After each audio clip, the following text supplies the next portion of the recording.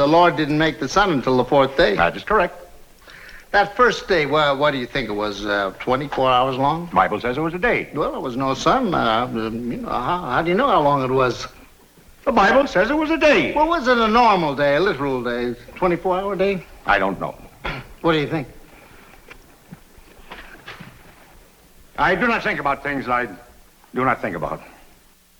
And that's from Inherit the Wind. And you know when you're talking with somebody and they should be setting goals and thinking clearly, maybe it's a parent who is not parenting well and they just think to themselves, well, I don't know how to do it. This is just the way I do it and that's it. It's like they're saying, I do not think about what I do not want to think about. And that's the exact policy that you do not want in your life. You want to be able to set wonderful thinking goals. And with me today is an expert in thinking. It's Jean Moroney, and she has corporate clients, BB&T, Microsoft, and Amazon.com. She's got 3 degrees, 2 master's degrees, one in electrical engineering from MIT and one in psychology from Carnegie Mellon. And she also has had specialized training in irrational philosophy, objectivism, and that's Ayn Rand's philosophy. And you put that all together with Jean's passion for thinking, and that's exactly the topic we're going to talk about now. Welcome to the show, Jean.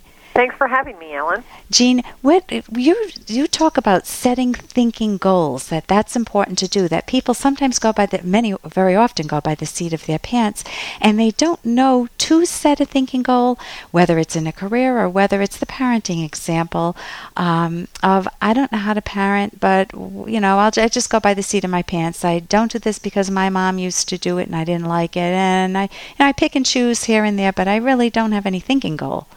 What would you recommend? Well, I think in some of these cases that you've been discussing, I think maybe even just having regular goals would be helpful. So in parenting, if you don't have the goal of being a, respectful parent or, nurturing the development of the kid or the child, nothing else follows from that. But if you do have some of these goals, thinking is your means of figuring out what to do, and thinking goals come up because there are specific questions that you need to answer to be able to get your goals. Okay, so when I think of parenting, I think, well, of course I'll do a role play with you. Of course I want to be a good mother. Of course I'm motivated. I want to be a nurturing mother. But he's always underfoot. He must have ADHD. My son just drives me buggy. And, I do what I can. So occasionally I yell at him. Occasionally I just take off for a while and need to get my space. And, I don't know, how would I apply a thinking goal to that? Well, let me actually suggest a slightly different thinking aspect to apply to that, which is monitoring. I think that if you have a goal, one of the most important things you need to do is to monitor your progress toward the goal. And that is something that does not happen automatically. So that quote you had from the movie, Inherit the Wind, right? Right.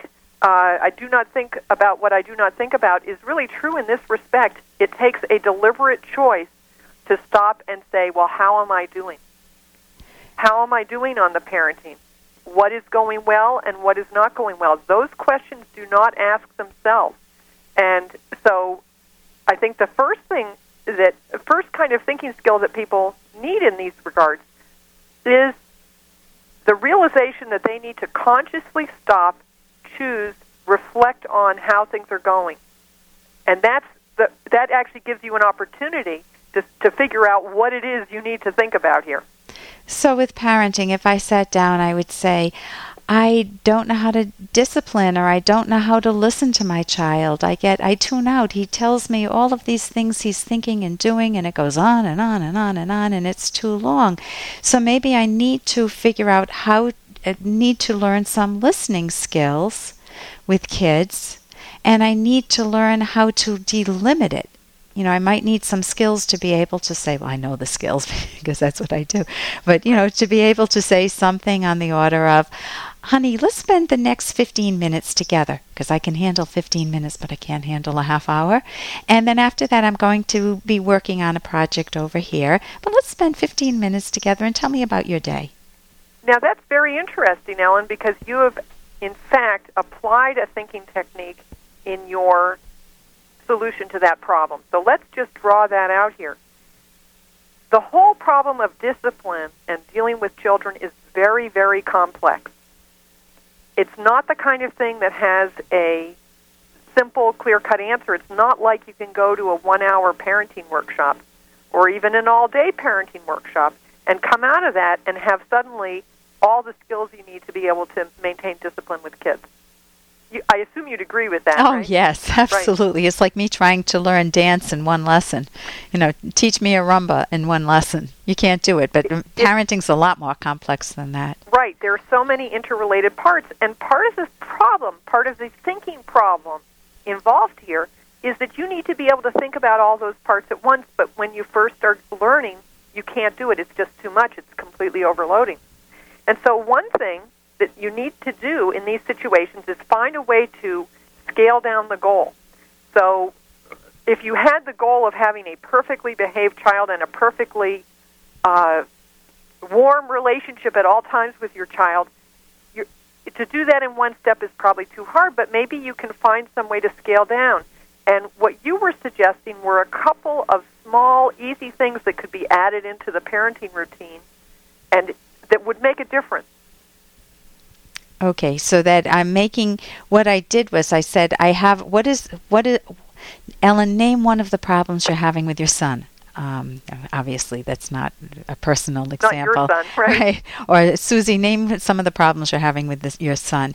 And it's that he talks and talks and talks and talks and talks, and he drives me crazy, and I can't listen. And finally I say, he can tell I'm not listening, so he keeps trying to pressure me more to listen to him.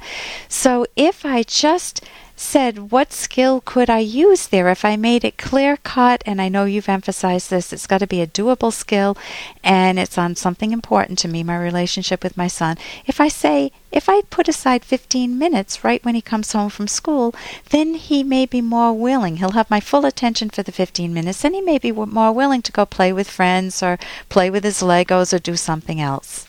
Right, and so what you did there is, this may not be a full solution to the problem, but it is a small, doable, clear-cut first step you can have that you're pretty sure is going to contribute to the solution to the problem. And it's simple. It's something it's something that you can implement and yet will have something you can build on later. Right, and it gives me confidence. Oh my gosh, if I have the 15-minute solution with my son, or in some cases it may be a husband or a wife, that you have to listen to for 15, not have to, but they talk and talk and talk. They need that. Mm-hmm. And you just listen, and then you go do whatever other tasks or interests you have.